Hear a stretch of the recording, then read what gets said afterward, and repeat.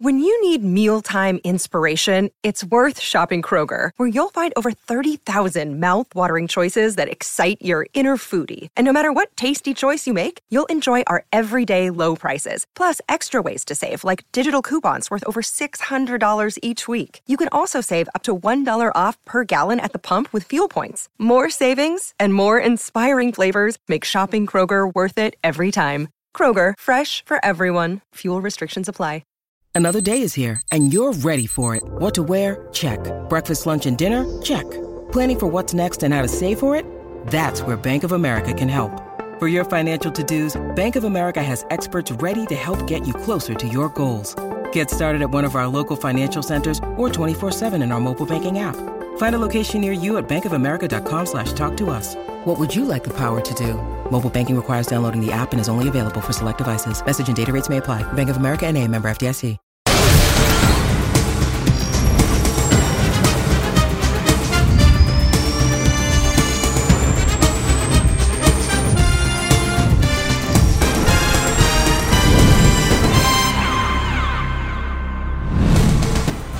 Welcome into the NFL on Fox podcast presented by Verizon.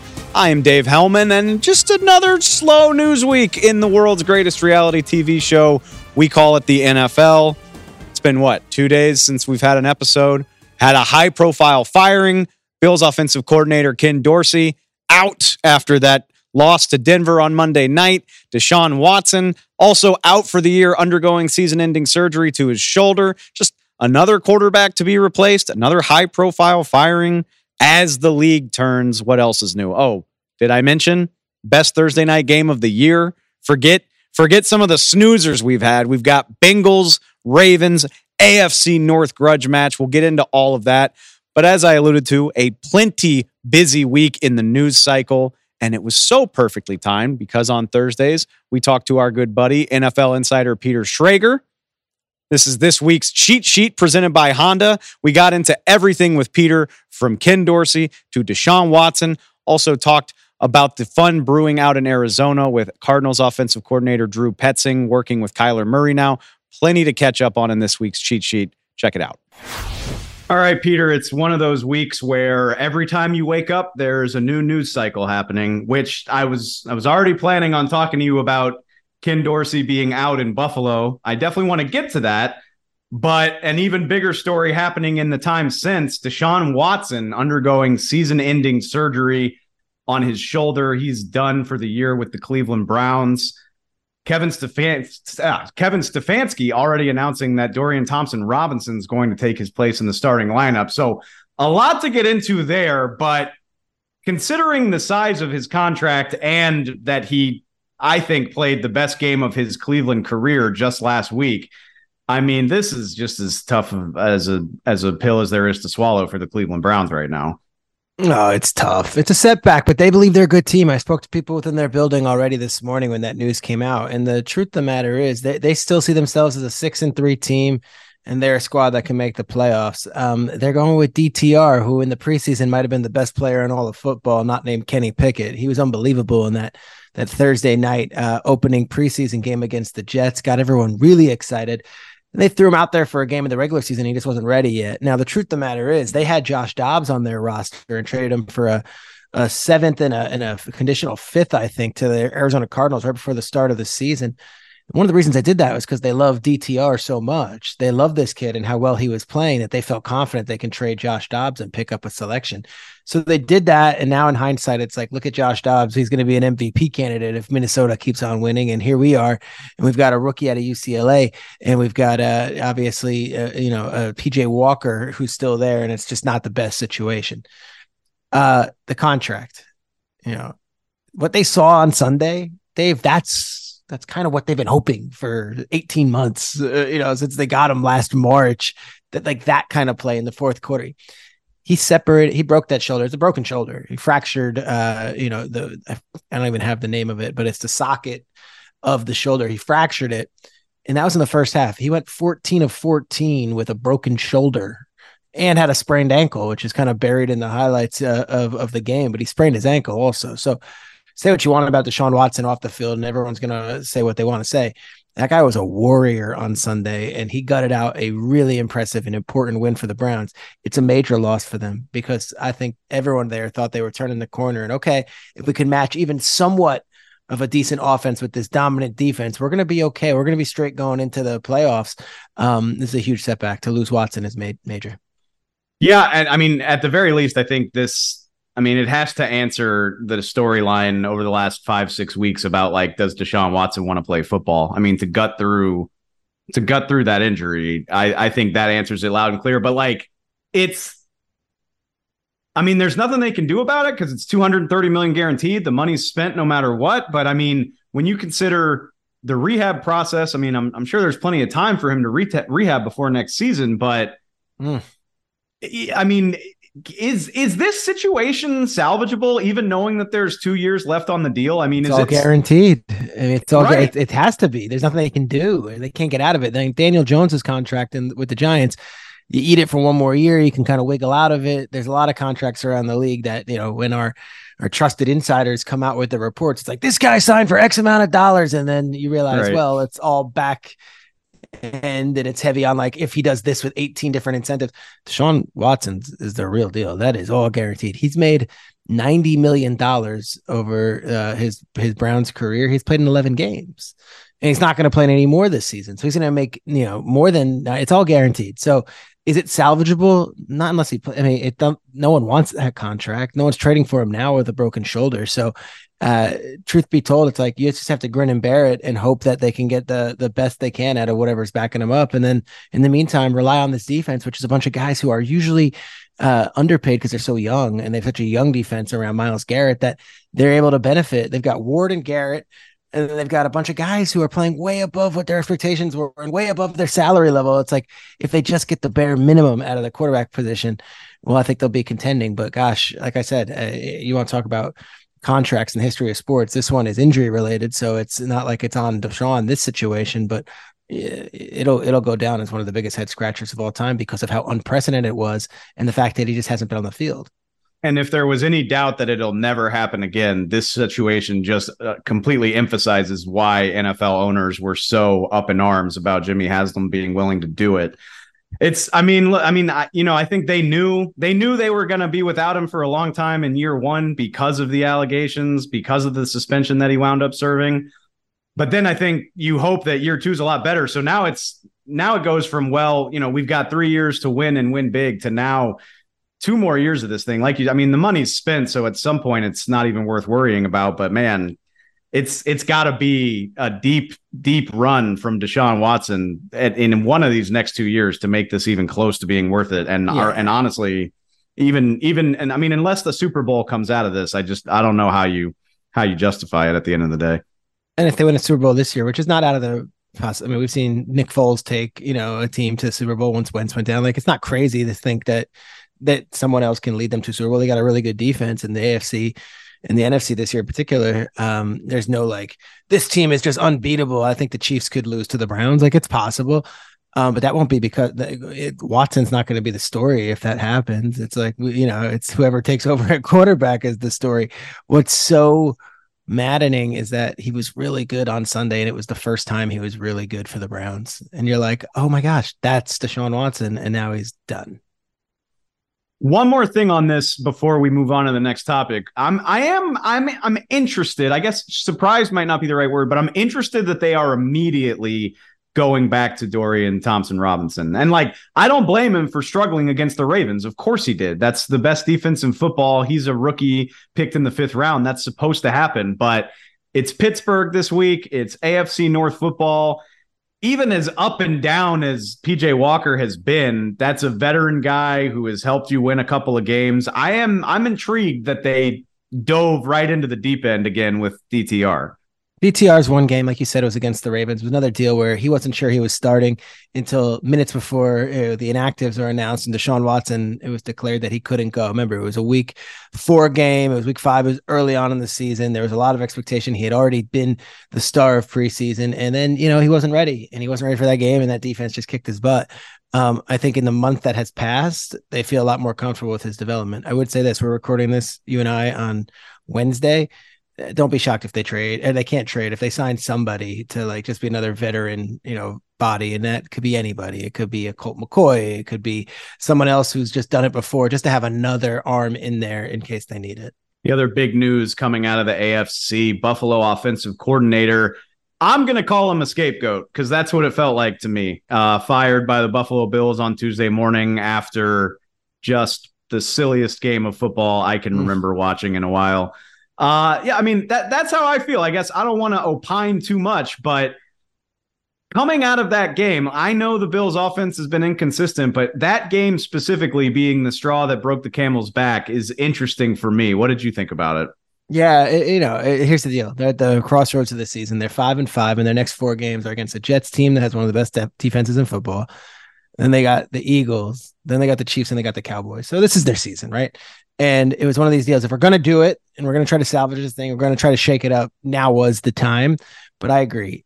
Ken Dorsey didn't have 12 men on the field for a field goal. Ken Dorsey didn't fumble the ball like a basketball every time he touched it. Ken Dorsey isn't the reason that some of their defensive players have been injured this season and the defense isn't what it's been. He is in many ways a scapegoat, but it is also understood in this business, things have to be done, and often teams will shake it up. And, Ken was there when Brian Daboll was there. Ken worked it up. He was the quarterback's coach. Brian Daboll leaves, and then Ken Dorsey the last 2 years was the offensive coordinator. Obviously, Josh Allen still is throwing interceptions. Josh Allen has not had the statistical seasons he had in 2021 and 2022 or 2023. So the fingers are being pointed, and it'll go to Ken Dorsey, and he'll get another job, and he'll be in the league, and he'll be okay. But now you look at Joe Brady, who's got an interesting story taking over now. As an LSU man, you appreciate what he did with the Tigers a couple of years back when he had Burrow and Chase and Jefferson and the whole gang.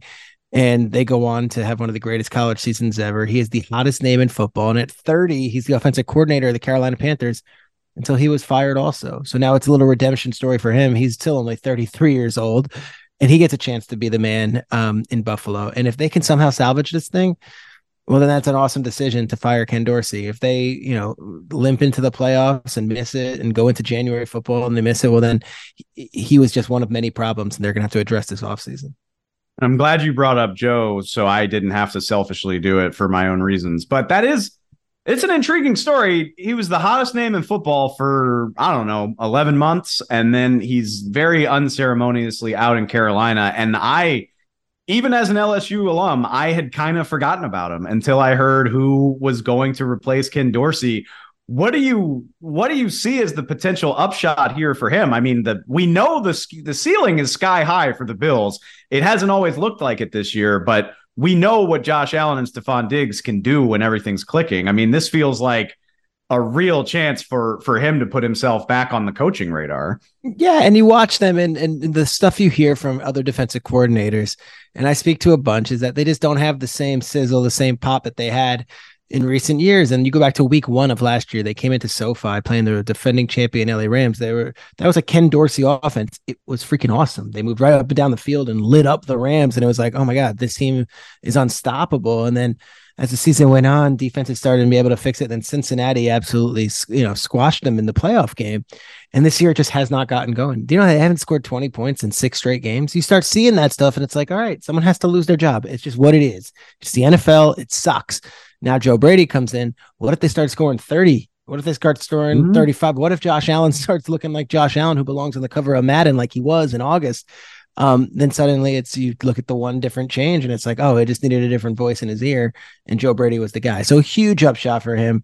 I know he and Ken are very close, and those guys worked in unison over the last 2 seasons. So it's got to be an awkward situation for all parties, but hell, it's a dog eat dog world. And if he can get them going, well, then he'll be the man in Buffalo, especially if he can get them back to the plane they were 2 years ago.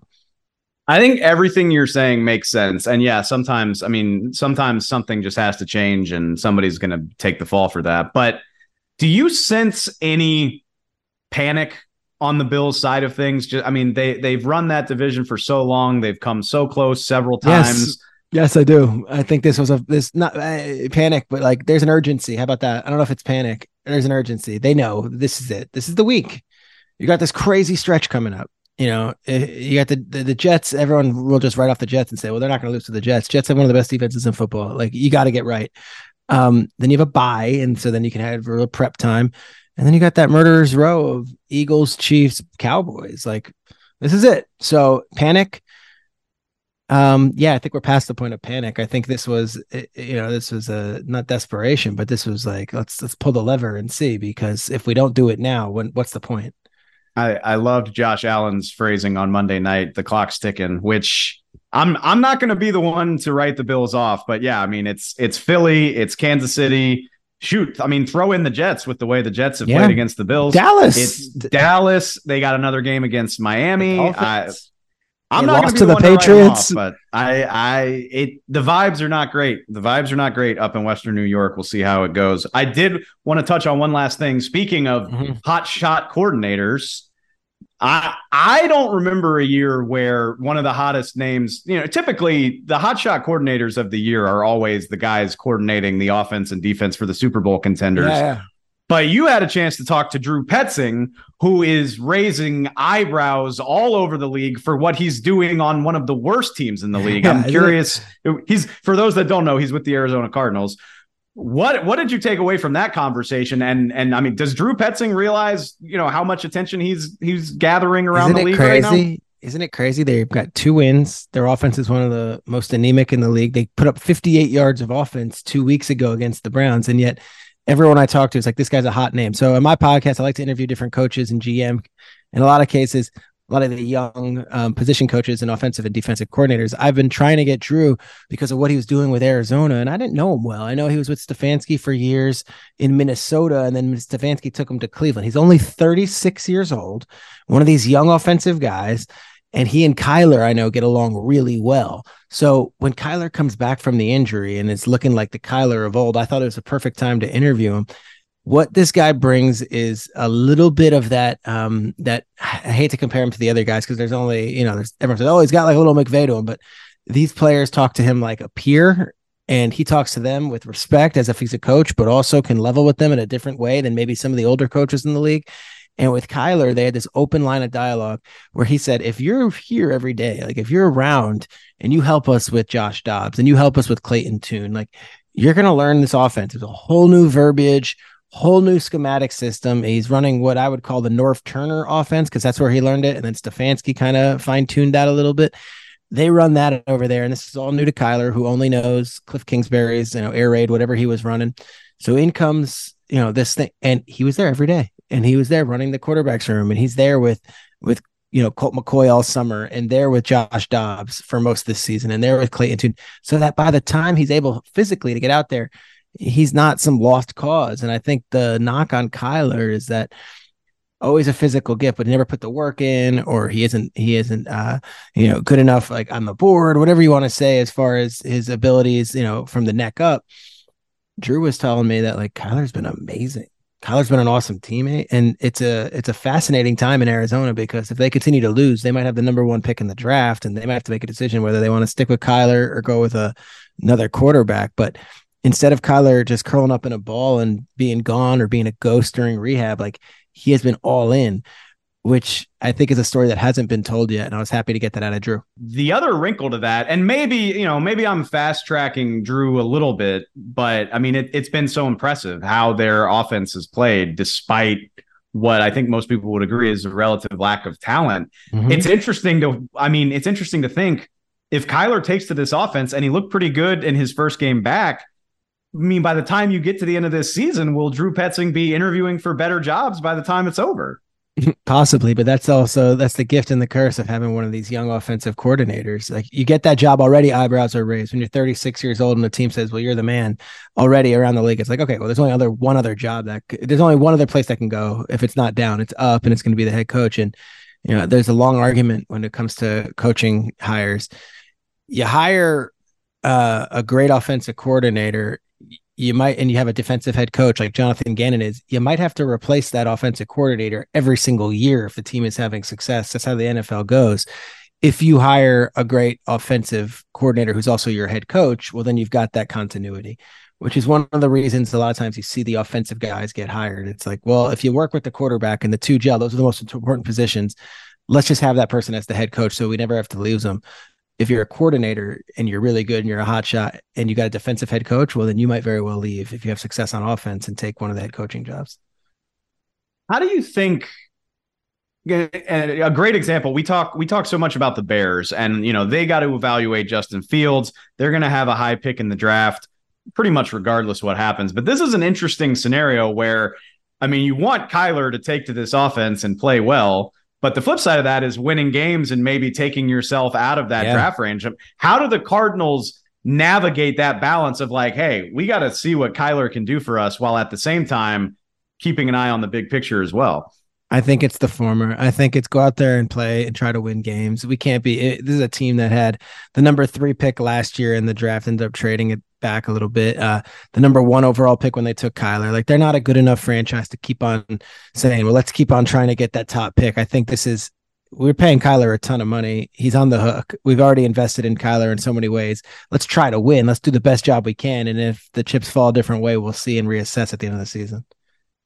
I can't wait to see it. And draft is only a few months away, dude, and I cannot wait already because it's such a good quarterback class. I mean, the quarterback class, but even I don't think I've ever been this interested in a quote unquote bad team. Because again, you don't see a quarterback of Kyler's caliber get introduced into a team like this when the season's already so far gone. And I'm not saying he's the best in the league, but I think people have forgotten that Kyler Murray can do some amazing stuff on a football field. 3rd and 10, gammon the line, down a point. He runs backwards 20 yards, does a pirouette, and runs 33 yards forward to get the first down and keep the drive alive. No one else can do that in the NFL. It's Kyler Murray. He might be the most athletic and innovative and improvisational quarterback in the entire league, and he's still a thrill to watch. If you have NFL ticket, whatever, however you got to do it, find some time. Arizona. Find some time to watch Arizona, not just for Kyler, but like Drew Petzing doing some really interesting stuff down there. They've got CJ Stroud this week. I can't wait to see how that plays out. I'm really happy you had a chance to talk to him. Peter, cool. It's always fun catching up with you, man. We will do this next week.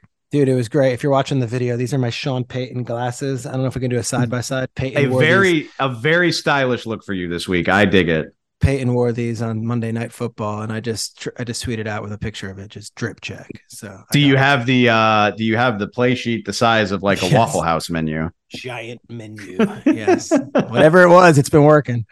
Hey, valid. I mean, I know I said we're leaving, but valid point. Denver 3-game winning streak, and 2 of those are against Buffalo and Kansas City. So your Broncos are definitely not dead yet. Yeah. Thanks, dude. All right, we'll talk to you next time. Right after Peter and I recorded about Ken Dorsey, not surprisingly, Josh Allen had a chance to react to the news. Bills quarterback talking to the media ahead of their game against the Jets pointed out, if the Bills were playing better, Ken Dorsey would still be employed. As Peter alluded to, you could even say there were way bigger problems with the Bills' performance than their offense on Monday night. Sometimes these things happen. Josh Allen says, without a doubt, he would still be employed if they were playing better. And I take that very personally. It hurts a lot to see someone you care about go through a situation like that, and to know that if I could have done more, if this offense could have done more, we wouldn't have had to do something like that. It's an unfortunate series of events that have led up to it. As much as you can sit here and feel sorry for yourself and you can sulk on what's going on, we've got a game to prepare for 4 days away, so you can't pay too much attention to it. That is the wild reality of the NFL. I mean, we're already most of the way through game week. The Bills have 1-2 more practices left, depending on when you're listening to this, before they get into a division game against the team that's already beaten them.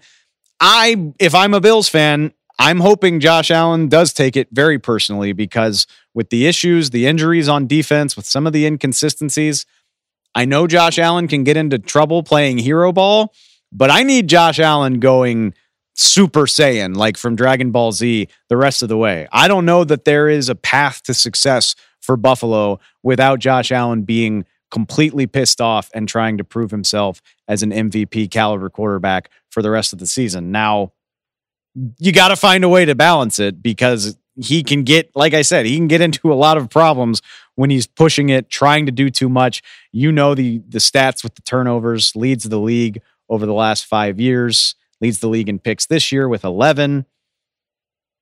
Find a way to walk the line, Josh. Get with Joe Brady. Get with Stephon Diggs. Whatever you got to do. But the Bills aren't going anywhere without Josh Allen playing the best football of his career, probably. So I guess maybe that's a silver lining. It's not going to make Ken Dorsey feel any better. But if that awakened something in their quarterback that he can dig to a deeper level of play, I guess maybe that can salvage this situation. But an unfortunate one in Buffalo. Let's jump over to the other side of the league, the NFC. Equally as cold, though. Things are getting testy in Packerland, and it all surrounds wide receiver Christian Watson. I think this would be a bigger story if the Packers were a better football team, but the Packers have slipped to 3-6 for a second straight season. The vibe's not exactly great. Things not exactly going well since the Packers, I would say, since their season opening win against the Bears. It's either been up and down or outright bad. I'll call it a controversy. I think it counts based on some of the dialogue you're seeing around the Packers right now. Christian Watson having not a fun week in Green Bay Packerland, caught just 2 of 7 targets against Pittsburgh. Green Bay loses to the Steelers 23-19 on Sunday. 2 of 7 targets, dropped a pass, was involved in both of Jordan Love's interceptions, including the one that iced the game for the Steelers at the end. Like I said, this is a team that has dropped now 3 games below 500. It's all been bad for the Packers. There are definitely some flashes. I thought Jordan Love played one of his better games of the season in a losing effort, just in terms of his process and the throws that he was making.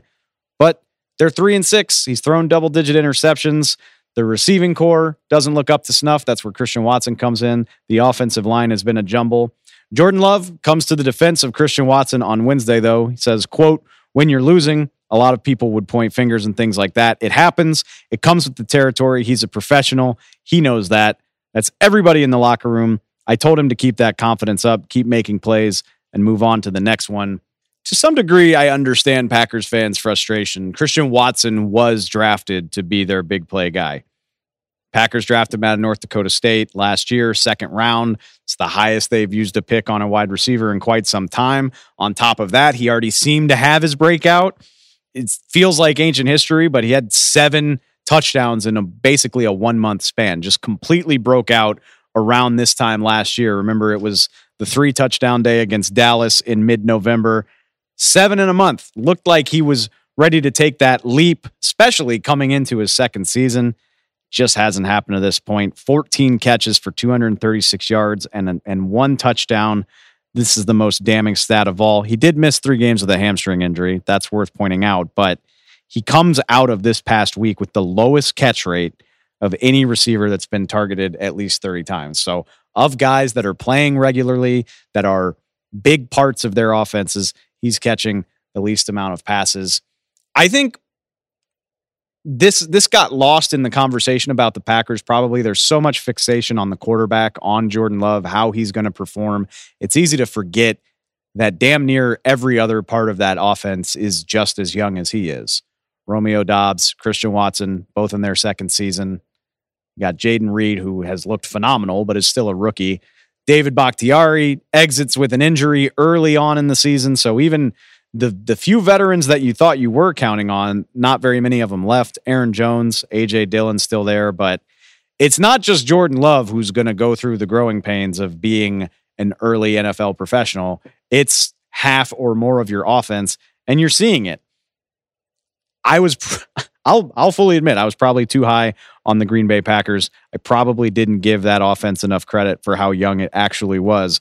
But this is what it looks like when you're trying to season multiple guys at once. Granted, I'm not living and dying with every game every week, but I feel pretty good about the flashes I've seen from Jordan Love. I think I said this on Monday. Every game, it seems like there's 2 or 3 moments that look really impressive, that look really big time from Jordan Love. There's just nothing in the way of consistency. I do really appreciate Jordan Love stepping up and giving Christian Watson a vote of confidence. That's what you want from your quarterback. We'll see if it translates this week. Tough challenge, the way the LA Chargers were playing offense against the Detroit Lions last week. This is going to be a tough one. I don't know how many wins are left on the Packers' schedule, at least not for the time being, with the Chargers, Lions, Chiefs all coming up. But I would just advise patience. Packers were supposed to take lumps this year. They're probably taking more lumps than a lot of people expected, but it's all part of the process, right? One last news item I want to get to today, and that is Robert Saleh talking about Aaron Rodgers' Achilles. Not something I want to spend a lot of time on. We did that this week. Go back to Tuesday's episode if you want.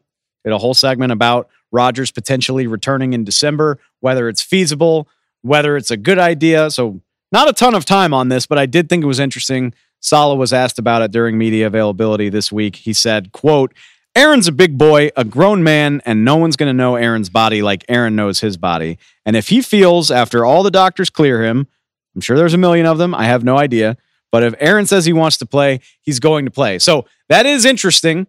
If Aaron Rodgers can get himself healthy before the end of the regular season, the Jets coaching staff is going to let him play. That's what I talked about earlier this week is it a good idea to put him in so soon? Is it a good idea to let him play behind that offensive line? Sounds like the Jets think it is if he can get cleared.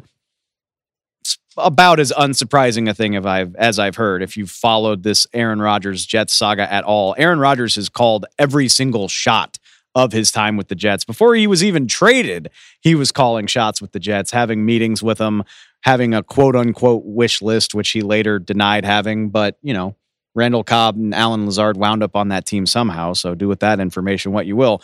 It's hardly surprising that the Jets would let him call this shot.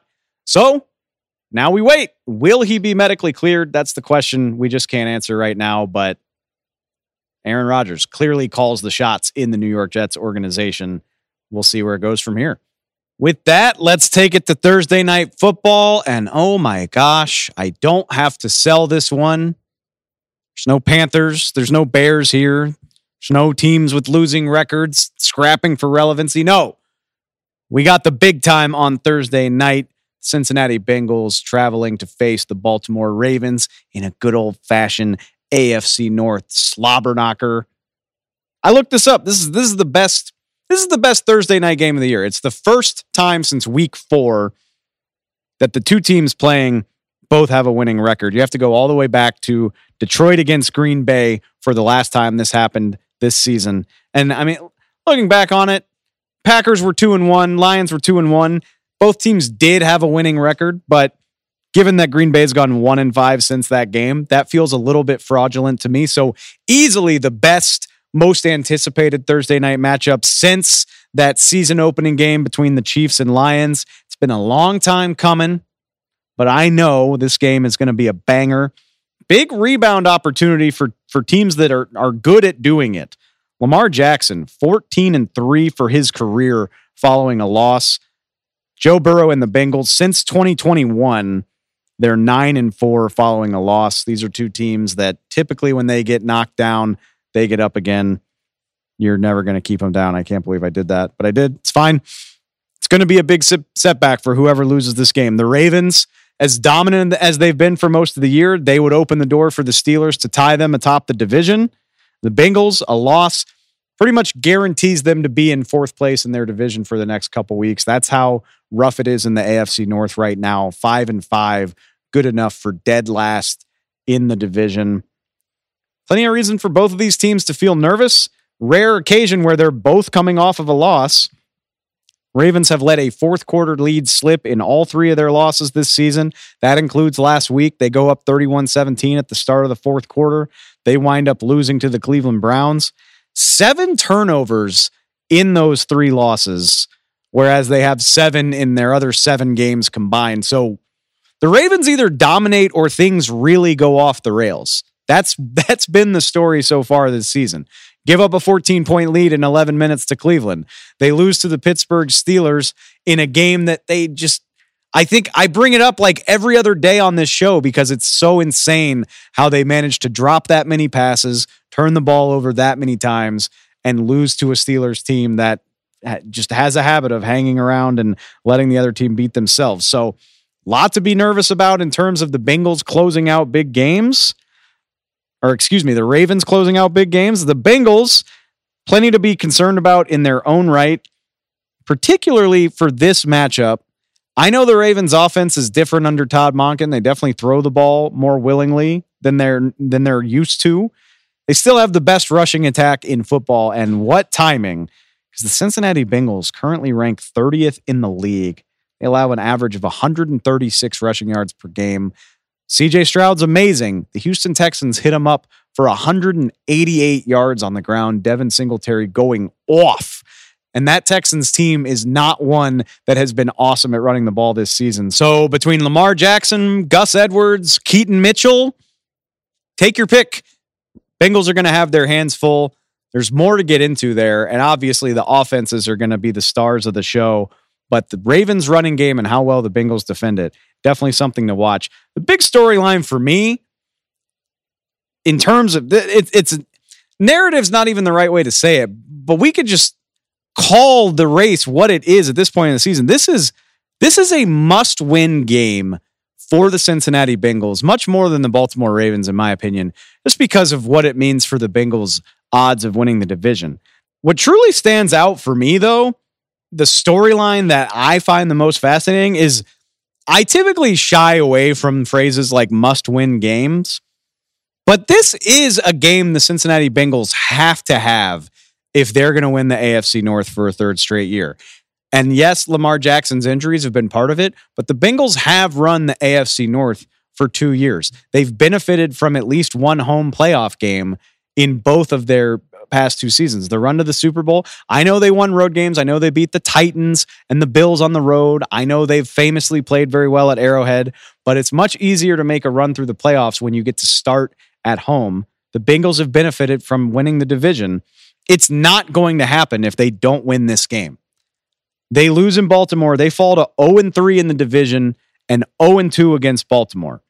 So even if they make a run, the best they can do if they lose Thursday night is finishing 500 in the division, and they would have dropped both games to Baltimore. We already talked about it at the top of this. Say what you will about the Ravens, when Lamar Jackson is healthy and available, they don't lose multiple games. Never had a 3-game losing streak under Lamar. If Baltimore wins this game, they go up 3 games on Cincinnati in the standings. They have both wins for tiebreaker purposes in the division. The Ravens aren't giving the division to Cincinnati if they win on Thursday. Now, we can talk about Pittsburgh and Cleveland all we want, but I think Cincinnati is a non-factor in winning the North if they don't win this game. Road wins have not been easy in the division for Cincinnati either. They are 3-6 in the North when Burrow has started. They've lost 3 out of their last 4. It's a small sample size. He sat out the season finale against Cleveland. I get it. He's only 1-2 in Baltimore against the Ravens. It's not a ton of games, but for as much as we like the Bengals and favor them to win most of the games they've played, winning on the road in the division is hard to do. As much as we love Joey B and we talk about the Bengals being clutch in these types of moments, stats don't bear that out. 3-6 on the road in the division. If the Ravens win, they're 3-2 in the North. They would have firm control of this. They don't have to play another division game after this until the season finale. That is the benefit of playing so many early in the season. You get all the way to week 18 before you have to deal with Pittsburgh. It would take a collapse like we haven't seen from Baltimore to let the Bengals back into this. So it's a big game for Baltimore, but it is a crucial game for Cincinnati because you can definitely make the playoffs as a wild card. It is possible to even make the Super Bowl as a wild card. It's incredibly hard to do. And if the Bengals can't get a win against the Ravens, that's what is in front of them because I don't see the division title happening this year if they don't get a win tonight. Who's in, who's out for this game? What do the injuries look like? The Bengals will be without wide receiver T. Higgins, hamstring injury. Defensive end Sam Hubbard also out. The Ravens will definitely be without left tackle Ronnie Stanley. That's a big one. Star cornerback Marlon Humphrey is also doubtful. I want to go back to Ronnie Stanley, though, because that's what leads to the matchup I'm most intrigued to see tonight, and that is the Ravens left side against Bengals right end Trey Hendrickson. And that's what I just said about guys being out. The big development for the Bengals is that Hendrickson, he's been dealing with an injury for the last couple of weeks. He is going to play in this game on short rest, full participation in practice. I'm sure the Bengals would love to have had Hubbard and Hendrickson, but if you're going to have one of them, they want the guy that is one of the engines of their defense, one of the most underrated pass rushers in the league, in my opinion. Hendrickson, 7th in the league in sacks with 8.5 this year. tied for 13th among all players in pressures. He's got 20 of those. Pro Football Focus, if you're into that sort of thing, grades him as the 4th best pass rusher in the league. Only Myles Garrett, Nick Bosa, and Micah Parsons have been better on a game in and game out basis at generating pressure. Now, that would be important in its own right, but like I just said, Ronnie Stanley, wonderful player when he's healthy. Very underrated left tackle when he's there. Injuries have been an issue for him, though, over the last few years. He won't be there. Patrick McCarry, likely his replacement in the lineup. When he's played this year, he's allowed 4 sacks, 2 quarterback hits, 7 quarterback hurries, 13 pressures. It is an incredibly favorable matchup for Trey Hendrickson, to put it lightly. It's the type of matchup where Hendrickson can affect the math of this game. I said it at the top. I'm guessing the Ravens are going to lean heavily on their run game to keep that from happening. But you do ultimately have to pass at some point, and Trey Hendrickson is a guy that can change the math there. If the Bengals are going to win this game and slow down Baltimore's offense, I think it starts there. I also think this is potentially, it's a favorable situation of the Bengals choosing a good week to have a loss in terms of their roster. That would be T. Higgins. If you're not going to have T. Higgins for this game, it at least balances the equation a little bit that Marlon Humphrey also might not play. I think it lessens the resources that the Ravens have to focus on Jamar Chase and Tyler Boyd, all the other options that Joe Burrow can throw to. So I think the injury matchups in terms of who's in and who's out, I think it favors the Cincinnati Bengals. I still don't think this is going to be easy to do. Ravens are at home. I'm expecting a close game. I think I'm ultimately riding with the Baltimore Ravens, but whether I'm right or wrong, I'm just looking forward to what I think will be the best Thursday night matchup of the season. It's going to tell us a lot about who winds up on top of the toughest division in football this season. That does it for the show. Thursday Night Football, it's on deck. I hope it's fun. We'll be here to recap it on Friday morning. We will also have a full Week 11 breakdown. Every game on the Sunday slate. We're going to step outside the box a little bit. That's what you do when the best game of the weekend is on Monday night. Eagles and Chiefs kicking off on Monday Night Football. We will also preview that in Friday's show. Until then, please go find us on Spotify. Subscribe on Apple Podcasts. You know we've got a YouTube channel. Please go find it if you haven't. Wherever you get your podcasts, we will be there. Like I said, full Week 11 preview coming up next on Friday. Until then, I appreciate it so much, guys. This is always so much fun. I will catch you next time.